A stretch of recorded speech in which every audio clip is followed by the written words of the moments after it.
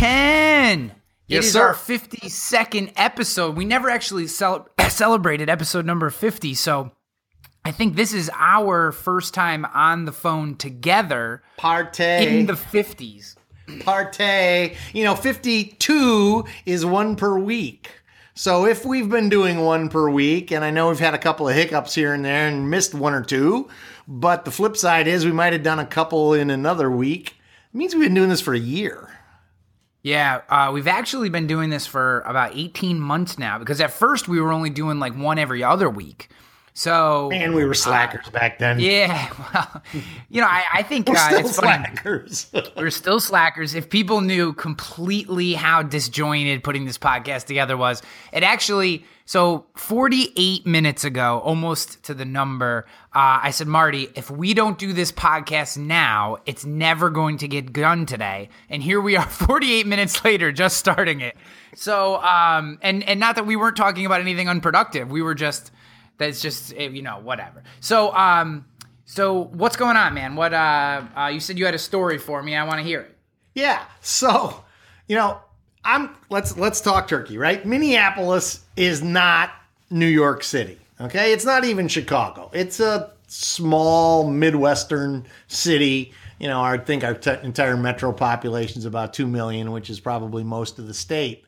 But we have some big buildings, right? You've been here. There's something that would be approximating a skyscraper. There are some big buildings. Yes, I can confirm that. I am not making this up. I literally just looked out my window, and about 200 feet up, a private helicopter just flew past my window. It was below, it's halfway up there's probably a 50-story building right in front of me. It was like halfway below. It was like halfway up the building in downtown Minneapolis.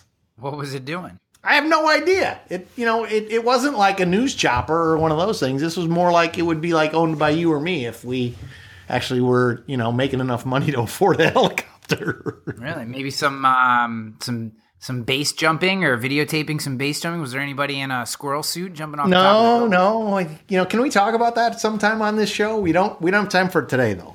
All right. Whoever takes notes of this show, which is no one, write down squirrel suit as a topic for their episode. Okay, so let's get on to what we came here to talk about, Marty. And actually, I want to pass this back to you for a sec. The very great. Someone who I have come to admire from afar, though I have gotten a chance to meet him kind of later into my career, has retired from the Independent Insurance Agents and Brokers of America. That's Bill Wilson. And Marty, you, in the last few months, and I don't exactly know how long it is, but you've had the opportunity to do a podcast with Bill for a while. So I just want to, kind of as an homage to Bill, just give us some of your thoughts on working with him and what he's meant to the industry. And then actually we're going to dissect probably one of the better articles that he's written, at least lately, as kind of a going away present. I want to dissect some of the points he made in that. But I'd like to hear your thoughts on Bill and kind of what he's meant to the industry as a whole from your perspective, man. Sure. So some of our listeners may not be familiar with Bill, so I'll give you a little brief his history. So he started out actually, this may not have been his first job, but he spent a considerable amount of time as the education director at one of the Big I state associations in Tennessee. And then he moved over, and I think it was under Jeff, come on now. Jeff Yates's Jeff Yates, when Jeff Yates was in charge of the Big I, he moved over to the Big I, and now he is heavily involved with the virtual university, and he has a column in IA Independent Agent magazine called Ask the Expert. And Bill is the closest thing to an absolute coverage encyclopedia of anybody that I know. I'm sure there might be some people out there somewhere, but Bill's heavily involved with the ISO people coming up with standard coverage language. They literally will argue for years over the inclusion or exclusion of a single word in a policy form because of what that means for coverage, right? So that is Bill's strength, and Bill has been a friend to the independent agent for forever. And I'm not talking about friend like, hi, how are you? I'm talking about fighting for independent agents without independent agents ever really recognizing or even beginning to understand the level of effort that he puts in.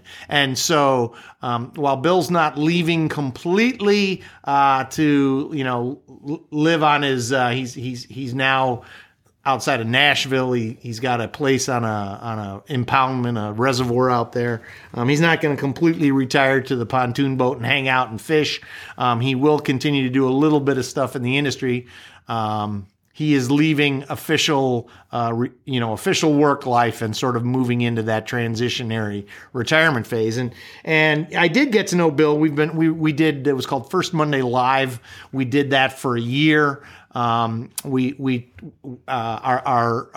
title of our podcast was What's Going On, and we played the fantastic Marvin Gaye tune as our intro music, What's Going On. And we just kind of talked about what was going on in the industry from a coverage standpoint, funky stuff that was going on. I mean, we would explore interesting claims and all sorts of fun stuff. And so as you said, this is our hat tip to Bill for everything he's done for the industry. And actually, Bill won the Jeff Yates Award the first time it was offered for Jeff Yates was recognized as sort of an industry insider that was not an agent a couple of years back, and they decided to create a new award that recognizes somebody in the industry who has done so much for the industry, and Bill Wilson won that last September at the meeting in Chicago. Yeah, it's basically the highest award that someone like us, non-agents, could potentially ever win. So, if from my own standpoint, I was when I started to get involved with the association as a whole, maybe late 2000, sometime 2009, 2010, 2011, somewhere in there. I just came across his work, researching articles for the Murray Group's website, right? I wanted to make sure that the stuff that I was actually saying in the videos that I was doing and stuff was accurate. And, I just came across him as someone who had written a ton about, very detailed, super geek, ones and zeros type coverage language. And, and I kind of had him pegged as just looking at it from the policy side. But the more that I got to know Bill, and what I found incredibly interesting was all the other, how that extended into really the operational side of the agencies and insurance agents and the system as a whole, and the perception and branding of the industry, which is a lot of what we're going to talk about in this episode. So we'll move on from kind of stroking Bill's ego here, but I did want to say, for whatever it's worth from Marty and I, thank you to Bill, and anyone who has a chance to check out his work, do so. This is episode number 52, as we said before. If you go to agencynation.com/the word podcast, look for episode 52. I'll make sure there is a link to Bill's new kind of blog site where he's doing some work called insurancecommunity.com, I think is the URL.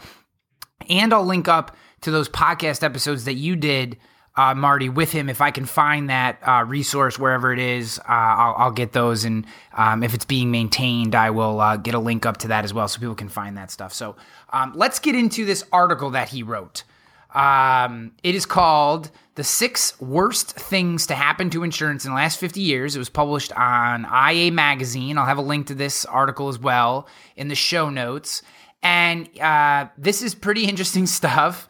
If you know Bill, it's pretty dialed in with his hot buttons. And there are 3 in particular that I would like to call out and have us discuss, because I think it's really interesting. And a couple of them actually go along with an article that I posted today as we're recording this, December 12th, which was the title of the article I just published was Death by 1,000 Insurance Startups. Our InsurTech startups, 7 lessons learned while considering the demise of the independent insurance agent. So really, it was like, we talk about a lot of this stuff. So the first one is one that I think is talked about a lot, but I would like to get your perspective, Marty, and share mine just because I've been thinking about it a lot lately. The insurance is a commodity myth. This is the very first thing that Bill mentions in the worst things to happen to insurance in the last 50 years. And really what he's talking about is the whole marketing and almost acceptance by our industry that insurance is a commodity. So why don't you dial into that one? Yeah, and to some degree, this might be prove the effectiveness of what Bill and those folks that are working with ISO to transform the insurance products. It points at their success. The fact of the matter is, policies have gotten incredibly broad through the hard work of this industry, right? So the attempt to standardize policy coverages, the attempt to sort of take an insurance policy from this very narrow thing that just covered a little bit to extend it to it's not only, we're not only going to cover the structure, we're also going to cover some contents in the structure, and then we're going to cover, the garage that's not attached to the house in the policy, and then we're going to cover medical payments and liability. And so all of a sudden, what that process has done is it's created these sort of universal policies that do a really good job of covering the average needs of the consumer. But that being said, not every insurance company chooses to use that same form, and some of them,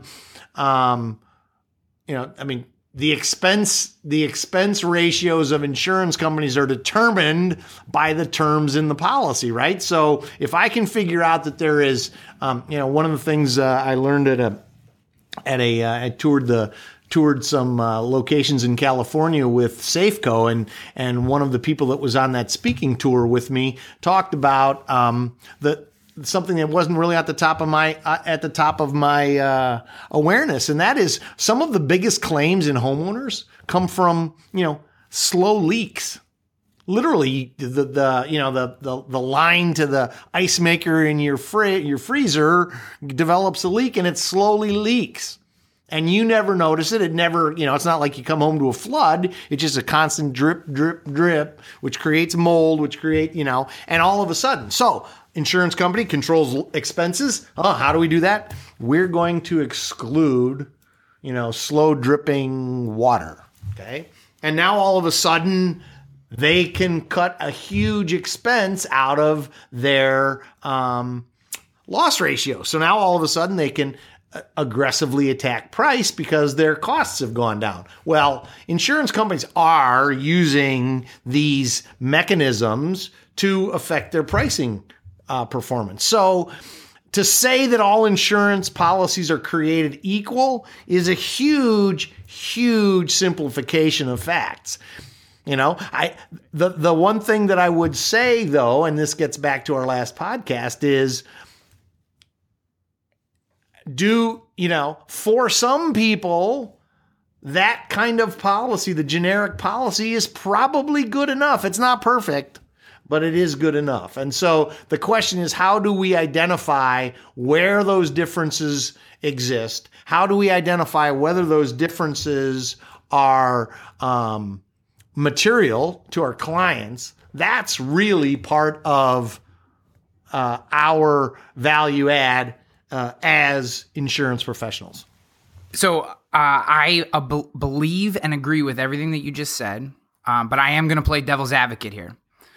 And I'm gonna play the perception is reality card. Okay, so everything you just said, I completely agree with. I having sold insurance, I understand that there are direct and captive auto insurance carriers who don't handle physical damage the same way. That homeowners, the same exact thing.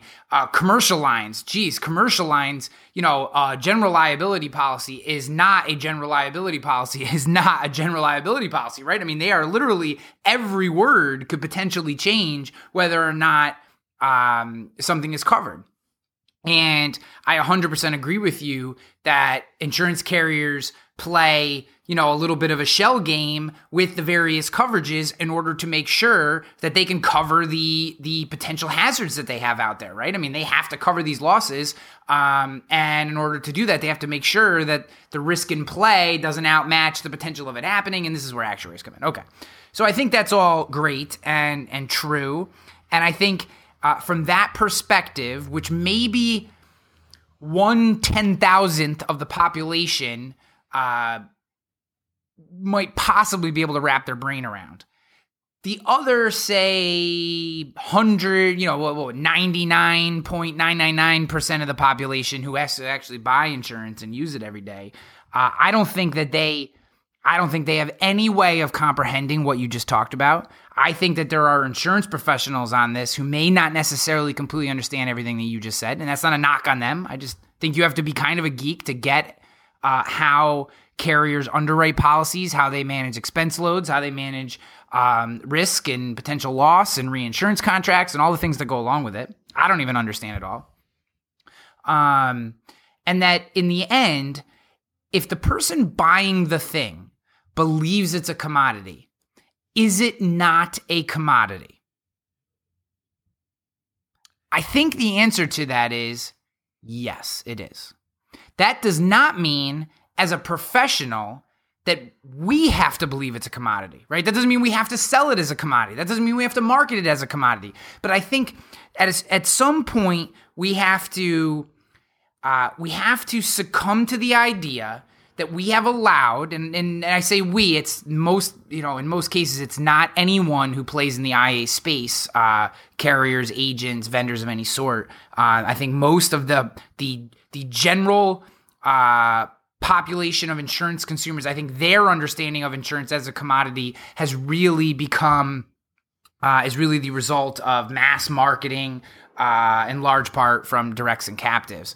But even they kind of pull back a little bit. Farmers has the professor guy, I can't remember his name, we know about these things because we've seen these Farmers things. University. Farmers University, yeah. And so here's what I'm trying to get at is that, and I say this in my article today, to a certain extent, insurance in the consumer's mind is a commodity, okay?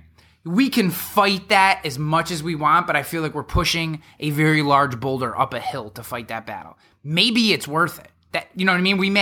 Maybe it is worth it to fight that battle. You know what I mean? That's a different conversation. But I think we're pushing a boulder up the hill. Insurance is a commodity. Let's just say that in the perception of consumers for the most part. And I would also say something, a word that you and I throw around a lot. In the very near future, customer experience is going to start to become a commodity because eventually a portion of IAs will catch up in customer experience to kind of what is expected throughout the industry. The bar of customer experience will be set. You will meet it or you will not be able to hang on. So the cliff will become much closer. And for that reason, insurance customer experience will also become a commodity to a certain extent. There'll be a bar and you'll have to hit it and it'll be what people expect. Today, expectations are at one level and general customer experience inside the insurance industry is far below that. Eventually that will catch up and expectations will meet reality and that will become a commodity as well. Here's where I'm going. The defining characteristic, especially of independent insurance agencies, and this is the part which I think, and I wrote this line in my article, and I've just been thinking about it so much. That's why it's on my brain. Is it's the independent agents themselves and the staff in those agencies. It's the human beings that decommoditize the product, right? I look at Lemonade and how you buy insurance through a bot named Maya. Who really has no personality. It's just baked in personality, right? It's just every third response say howdy instead of hello. You know what I mean? And that's kind of, they bake in this false personality. Well, eventually there's 15 apps that look just like that and it's all the same. And what people always will come back to is that human connection. And I think when we can position insurance on price, that's perfectly fine. You know what I mean? There are advantages and very serious disadvantages to that if you want to go that way. You can go on coverage. You can go on customer experience. You can go on availability. There's a million ways you can market your product. But in the end, the defining characteristic of what sets an independent insurance agent apart from every other channel is the human beings who actually pick up the phone and have to talk to that person or look at them across the desk. And my hope for our industry is that we never forget that, because it's the reason that if that wasn't true, the way technology moves, we would already be gone. Okay? Independent agents, for the most part, would be in very, very big trouble if the humans weren't important. They just are so incredibly important to this product and it's what defines them. It's what differentiates the product. It's what makes it not a commodity. If that weren't true, then this product would be sold by machines and we would be out of business. It's just, I would love for someone to push back on me. I'd love for you to push back on that thought. That is what I believe. It always and only comes down to the human beings. How else could a business who still barely uses a fax machine and can't email and forces clients to come in to their office and do business with them, how could that business survive today if that weren't true? And those businesses are surviving across the country. I'm gonna take something you said on a call with me last week and resurrect it. And that is, we've created, I think it's safe to say, we've created sort of a groundswell of concern due to some of our recent business practices and some of the folks that we're partnering. And the question has become, well, just because now you want to partner with with larger organizations, does that somehow mean that you're forgetting your roots, that you're forgetting the small local agencies that are the backbone of the IA channel? And you and I were looking at the performance of this organization or these types of organizations, and you said something that really kind of hit home, and that is that these technology organizations that are 100% tech focused can't make it happen. And you said that, and at the time I kind of put this into a visual, because I'm kind of a visual guy. And what I see a spectrum of capabilities. And I think what you just described and what you said, the real differentiating commodity, or the thing that differentiates it from insurance from being a commodity, is the people, right? And the relationships. And I see that as one end of the spectrum. The 100% relationship-focused delivery of insurance. And the other end of the spectrum is 100% automated, right? It's the Maya, it's the there are no people involved thing. And I think that either of those two approaches, because they're at the ends of the spectrum, aren't the answer today. The answer is in the middle. Somebody who takes the best of both approaches and marries them together, because neither one by itself can be appropriate today. Maybe in the future at some point, I don't know. But I agree with you. Actually, I want to jump in here real quick, Marty, and because we were talking about, I sent you that report from McKinsey, the one that went around a few years ago. It was like my first year with this company. It's like 2 years ago this report from McKinsey came out. And it sent the entire IA channel in an uproar, because basically McKinsey, who we all respect, I mean, you can't knock McKinsey for their quality of research and thought that they put into things, basically said, the independent insurance agency channel is in big trouble, right? And that was a real strong shot across the bow. And I was sent that by a friend of mine. And I actually didn't recognize it at first. It's been a couple of years. You read a lot of things I didn't recognize. I was reading this and I was going, oh man. And I sent it to you and you go, oh, this is that thing from 2 years ago. So then after you said that, I went and read it again this morning with that filter, right? So last night I read it with the filter of it being something brand new. And then today I read it with the filter of having already, of knowing that it was a few years old.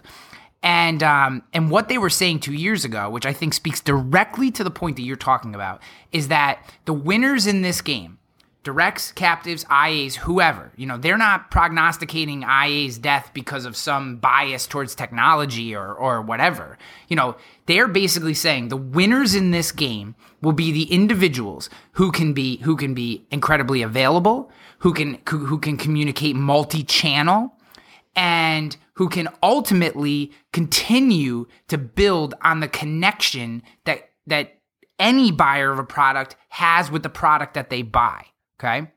So when you think about that, what you're saying is it can't be one way. You have to talk to Maya through a chatbot, right? Which is Lemonade's thing. Or an independent insurance agent, which not all of them do. I'm not trying to paint a broad sweeping stroke. We'll go all the way to the other end. The only way I'll do business with you is if you'll come into my office and sit down across the desk from me, and we can do that human to human thing, right? So, just like you said, both options I think will fail. It is the person who can marry 7 different channels of communication to the human being. It's the producer who can get a text from the person.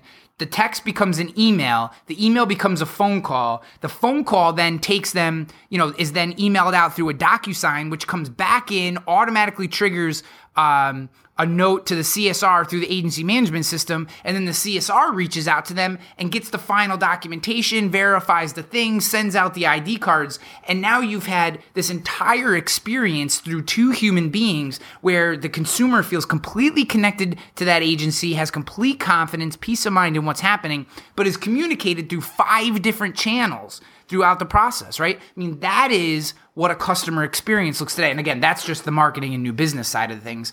And also is, to a certain extent, kind of dialed down a little bit. But that's what it's going to look like, is humans, not plugged into like Matrix style, but plugged into technology and with the ability to take conversations through multiple channels. And that's what McKinsey was talking about, almost 3 years ago. And we're still not there today. I think we're a lot further along. Jeff Roy just did some incredible work up in Canada. They did a hackathon, and he and some technology partners of his just built a chatbot for Facebook, which is really incredible stuff. Sydney Rowe did an interview with him. You can find that on Agency Nation. But yeah, man, I think you're dialed in. It's in the middle. It's somewhere in the middle. A little left, a little right. We'll figure it out. But it's somewhere in the middle that the solution is going to be.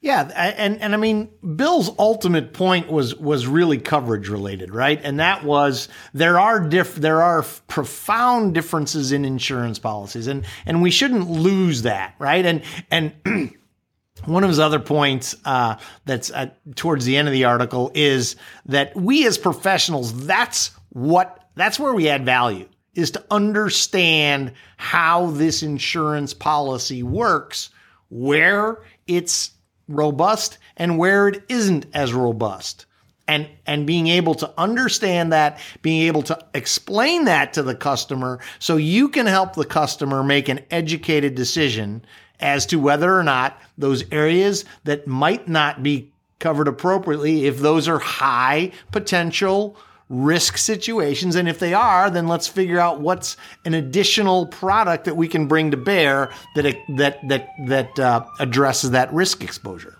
I hope that helicopter didn't just crash, and that's what the sirens are about in the behind you there, flying through the buildings. Yeah. Okay, so we beat up the insurance as a commodity thing.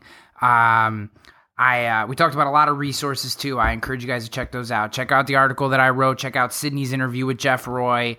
We spent a lot more time on that topic than we should have known than we expected to. But I want to hit 2 more in here. So there's 6 total. There's 2 more I want to hit.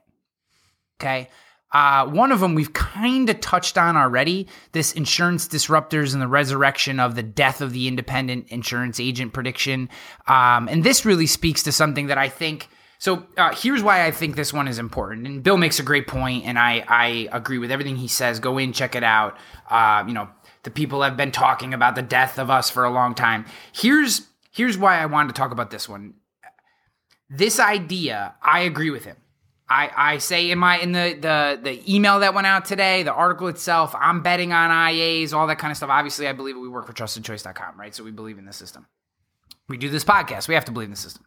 But what I'm hoping is we do not use we've heard this before as a reason to not take this latest group of, disruptors. You can't see me, but I'm doing air quotes, disruptors, to take them seriously, right? We'll never know who the disruptor is that changes things, or the group of them, or the 1,000 of them, or the technology piece, or autonomous car. We'll never know which one of these things actually changes our business. And really, it'll be probably most likely just a slow change over time, rather than like a point where it was this way till here, and then it was different there for everything after that.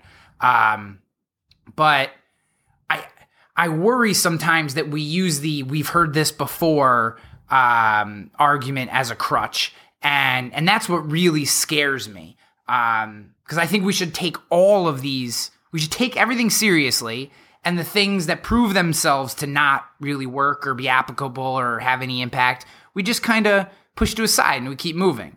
But we need to give everybody their due attention, or we open ourselves up to be blindsided, and that's what worries me. Yeah, I think that the perfect analogy for this is that old folk tale, the old wives' tale of the boy who cried wolf, right? So for those of you who may not be familiar with it, right, the kid yells, he's the shepherd, and he yells wolf, and the whole town comes running. And of course, he was playing a big joke because he could get a reaction, and he does this a number of times, only to find that the last time when the big bad wolf does come up to attack the flock of sheep, he yells and nobody comes, and so the flock is decimated and whatever, they get scattered to the four corners of the land there. So we need to keep a watchful eye. We don't have to overly dramatize the fact that we've got competitors, but we need to pay attention. We can't get lulled into that false sense of security, as you said, just because nobody else has been able to breach the gates, right? In one of my favorite movies, the Lord of the Rings set, there's the scene where they retreat to the castle in the mountains called Helm's Deep, and of course they know that they're going to be safe because the enemy will, to quote the movie, break like the waters on the rocks at the shore. What they don't realize is that the bad guys have figured out explosive power, and they roll the big ball of dynamite underneath the gate and blow it all to smithereens. So there is the potential that somebody can figure out that new thing and come in new ways. And so we need to be on guard so that we're not caught asleep. Yeah, it makes sense. And I guess we're probably preaching to the choir to a certain extent because you're listening to the show, right? So you're obviously interested in what's going on. But the idea is, I think we should never dismiss. I wasn't around 20 years ago, for 30 years ago, for fax machines or for email, right? When email first hit the market, I wasn't there for either one of those things. So I can't speak to the talk when those things came out and how that would change, or, when the internet first hit and, this is going to change the whole thing. So I haven't been through all that. I will say, Marty, we spent a lot of time together. You came through some of those things. Chip has. We have a lot of friends in the industry who were there for those things. Good friends, members of the TrustedChoice.com board and Trusted Choice board who are willing to share stories and stuff. Hey man, I was there when fire. I was there when fire was invented. That does not surprise me, and I'm sure that you have like 10 anecdotes about the creation of fire as well. So how you pulled that Lord of the Rings quote out of your rear end is beyond me, though very impressive. This is my point, is that it feels different to me. This feels different, and there is actually a very specific reason for that. It's the pace of change and how fast ideas are able to spread today because of things like this podcast, because of things like, the internet and email and social media. Ideas, concepts, technology spread so quickly. I mean, if Jeff Roy wanted to, just going back to that, he could take the code for his Facebook chatbot, put it up on GitHub, and give it out for free if he wanted to, right? I mean, I don't think that he should do that, but I'm not trying to put pressure on him to do that. The idea is that he could easily share that code with whoever he wanted, right? I mean, that's how quickly things can spread and ideas can spread, and the pace of change is so quick, and there's so much money involved. It just feels different to me. I do think that the valuations on some of these companies are overblown. I definitely believe that. There's been talk of another technology bubble, a startup bubble. I think some of that is accurate. I mean, there's been so much money thrown at these companies, and you look at a valuation like Zenefits had, $4.2 billion. They paid out what? They've paid out less than $1 million, or just over $1 million to the various states that they were penalized from, and they lost half their valuation. I mean, how is that even possible? How is a $4.2 billion valuation legitimate if a seemingly small infraction that does not change their business model? It's really like, they got to pay out some cash and they had some bad press or whatever, but nothing that like disrupted their model. And they lost $2 billion in valuation, something crazy like that. I mean, it's just, so, I mean, what I'm saying is, for that much of a change to happen, it's hype, right? It's hype, and when the story is great, the hype. We talked about Theranos, right? Another one of these, monsters that collapsed overnight because the dreams were not fulfilled.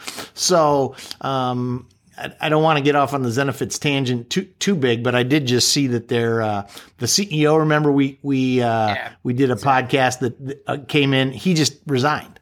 Yeah, the turnaround guy, right? So that leads me to believe that maybe there's something else going on there. But let's not get off on that side topic right now. Who knows? So that wasn't really the point. The point is, this just feels different.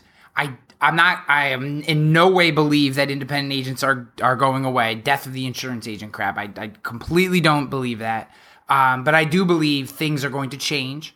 Business is going to be tougher for different reasons, easier in other ways, but in general, it will change, which is never easy.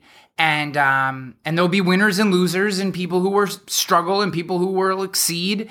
And those may be different than what was traditional. And the market will shift, and there'll be new players, and current players will be gone, and it just feels more tumultuous to me than when the fax machine was introduced or when email was introduced. I think these were innovations to standard processes. I feel like processes are changing to a certain extent. So I guess my long-winded way, if I'm going to boil this down, long story long here, is I just hope everyone keep your Periscope up, right? Keep your eyes open, read the articles, talk to people, because, there's a deluge of people calling us and wanting to talk to us about different things. And I know if they're talking to us, they're making 30 other calls throughout the industry as well, trying to meet with people, and they're all different companies doing all different things. Every one of them trying to either, in some way help agents do something better, whether agents actually want it or not. And it just feels different to me. It feels faster. And I think to me, it could be a bonanza for independent agents, but we have to keep our eyes open and we have to try things. And I hope that everyone listening will. All right, number three. I think we've kind of talked about number 3 because in a roundabout way. So, this one was the obsession with data versus people. And I think that's really what we've been talking about this whole time, is that, big data, doing everything based on the bottom line and all. I mean, Bill shares a really interesting story. At the bottom of this section, he says, here's an anecdote. Several decades ago, an agent negligently failed to insure a barn that subsequently suffered a total fire loss. The branch manager of the insurer contacted the 4 other branch managers of farm insurers the agent represented. So basically called his competition. They each agreed to pay 1/5 of the loss so their agent wouldn't be embarrassed in his small community. And then he asked the question, how likely is this to occur today? That I can't imagine. I mean, that would be an insane scenario today. I mean, that all 5 branch managers would be fired or at least questioned. And here's what I'm going to say to this one. I think at a high level, I like the thought of people versus data. And I don't want to be cold-hearted, but it's hard for me to believe whether I believe in people or not, or Marty, you believe in people or not, people versus data. It's hard for me to believe we ever go back to the community, aspect. You call your underwriter and she remembers you bought her a cocktail at the last company get together and you had a great conversation. She's like, I'm going to do him a favor today. And blah, blah.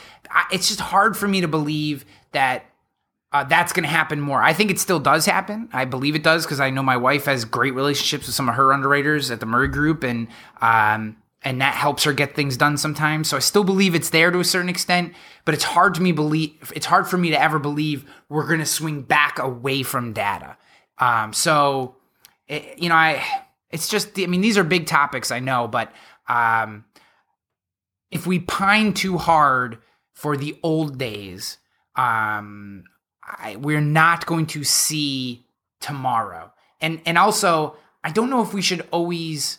I think we always look back on the old days and go, it was better then. And I struggle to believe that that's always the case. I think those may seem like sweeter times. It doesn't necessarily mean that they were. I could be wrong, and that's just my impression.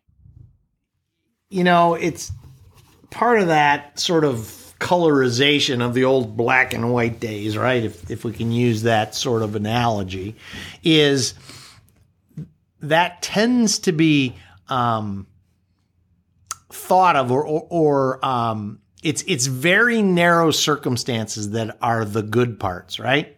So the part that the 5 insurers got together and did the right thing on behalf of one of their great agency partners, that's a very limited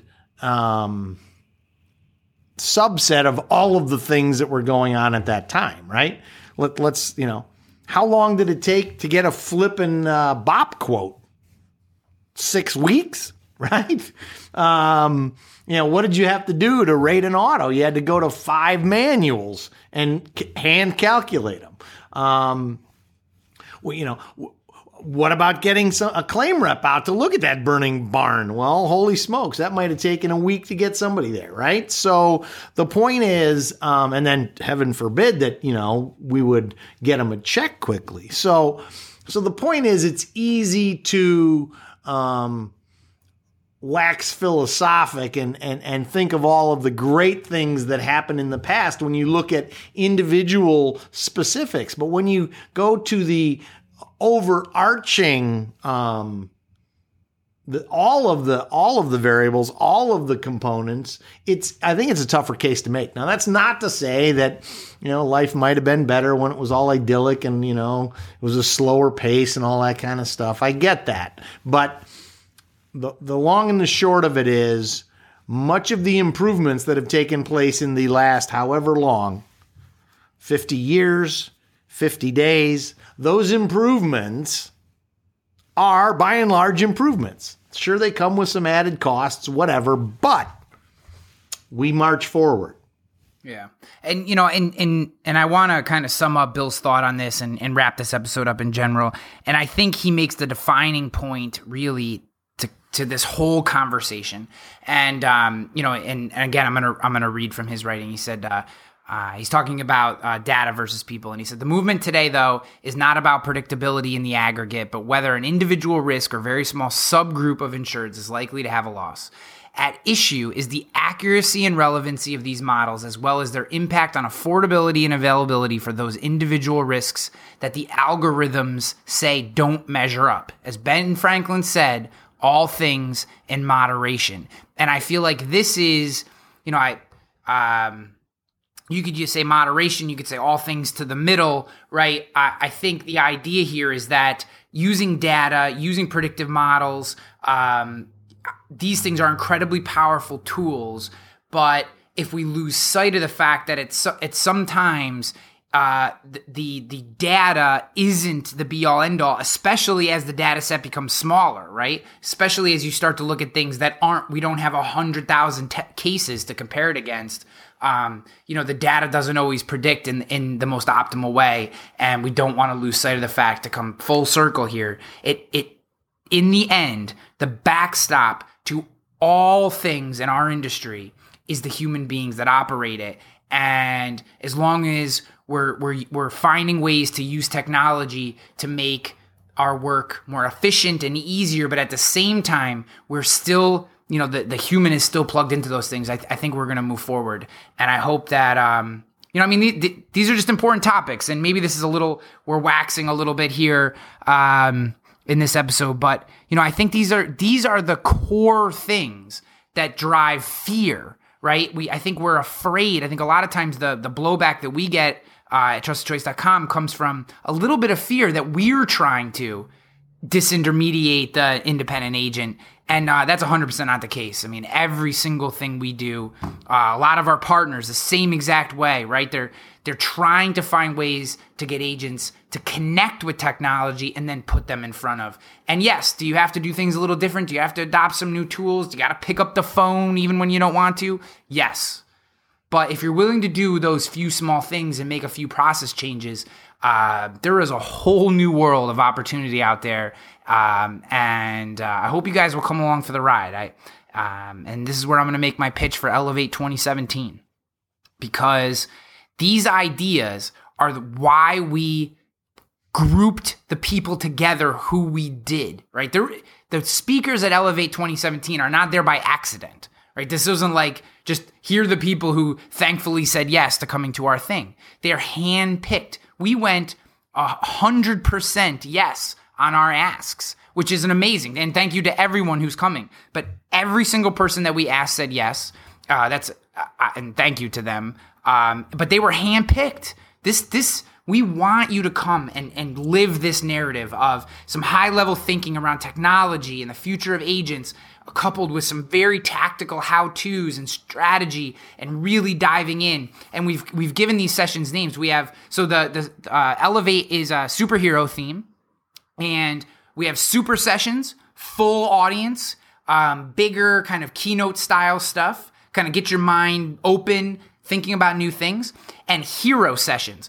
Intimate, kind of, the rooms are a little smaller, and these sessions are where you're going to really dive into the strategy and the tactics that build off of the bigger concepts that you're going to get from the super sessions. So, Marty, we finished up the schedule for the event last week. That's going to be published very soon.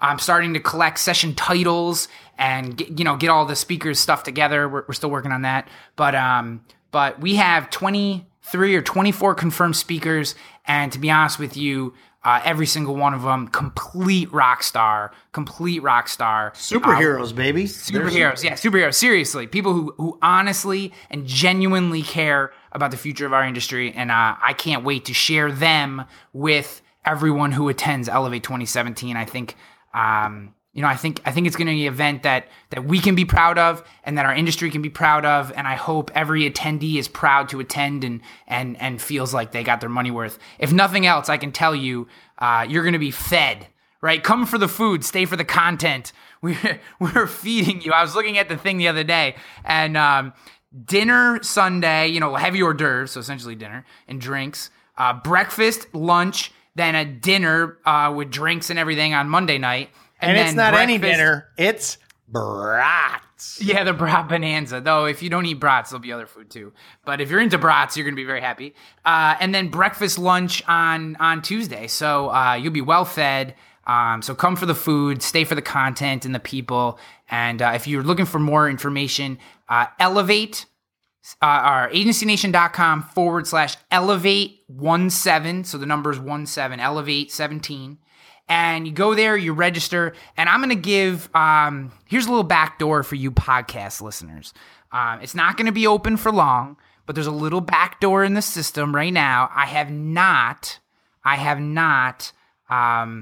closed out the Cyber Monday code. You haven't taken that off yet? Man, I called you about that a week ago. I took it off the website, but I haven't actually closed out the discount code. So if you're listening to this and you've made it this far into the show, then you obviously are either a masochist or like us. You're hardcore, baby. We love you. We love you. And for that reason, if you use the discount code Cyber Monday, it'll take $200 off your ticket. Cyber Monday, all one word. I haven't closed out that code yet, so it's a little gift to you guys. I don't know how long we'll keep it open. At some point, I'll probably have to turn it off, so don't wait. But and look, you can. You don't have to pay for your hotel yet. You just got to pay for the registration. You just book your room, so it's held for you. But yeah, I would jump in there and get that, and it's just a present to you guys. I want you guys to come. Marty and I, we think about this thing every single day, and I want to share this with you. I think this is going to be special, and. The group of people we already have coming are rockstar. I'm looking at the attendee list and I'm like, rockstar. It's just awesome. So we got people from carriers. We got tons of agents. We got some really incredible technology people that are just coming to be part of this. Some great sponsors lined up already getting involved. So I just think it's going to be. And we're working a completely top secret additional angle on this deal. So do not think that you have super top secret. Do not think that you've got all the deets on this deal, right? Yeah.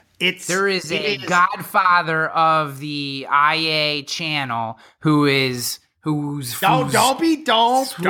He's swirling. So we'll pump the brakes. We'll pump the brakes. I just give him everything. I'm so. I know you're like I'm so bad at keeping secrets. You cannot be part of the intelligence community because no top way. secret shit would go in your ear and out your mouth. I can't. My wife is so funny. She's like, we were at a party one time. This is complete. You can just tune out at this point if you want to. But so my wife is. We were at this party one time, and someone asked my wife because I travel all the time, and someone asked my wife, "Do you ever, half jokingly, you ever worry about Ryan on the road?" And she goes, "Are you kidding me? He gives me my Christmas presents 3 months early because he can't wait to tell me what he bought me." She's like, I would know 10 seconds after it happened. I'm not worried. And so I just thought that was funny. Yeah, I'm terrible with secrets. Don't tell me anything. Okay, I got one thing. So whoever our mystery note taker is out there that's reminding us of all the stuff that we got to get back to, in addition to proximity suits or wingsuits and proximity flying, we need, as Ryan calls them, squirrel suits.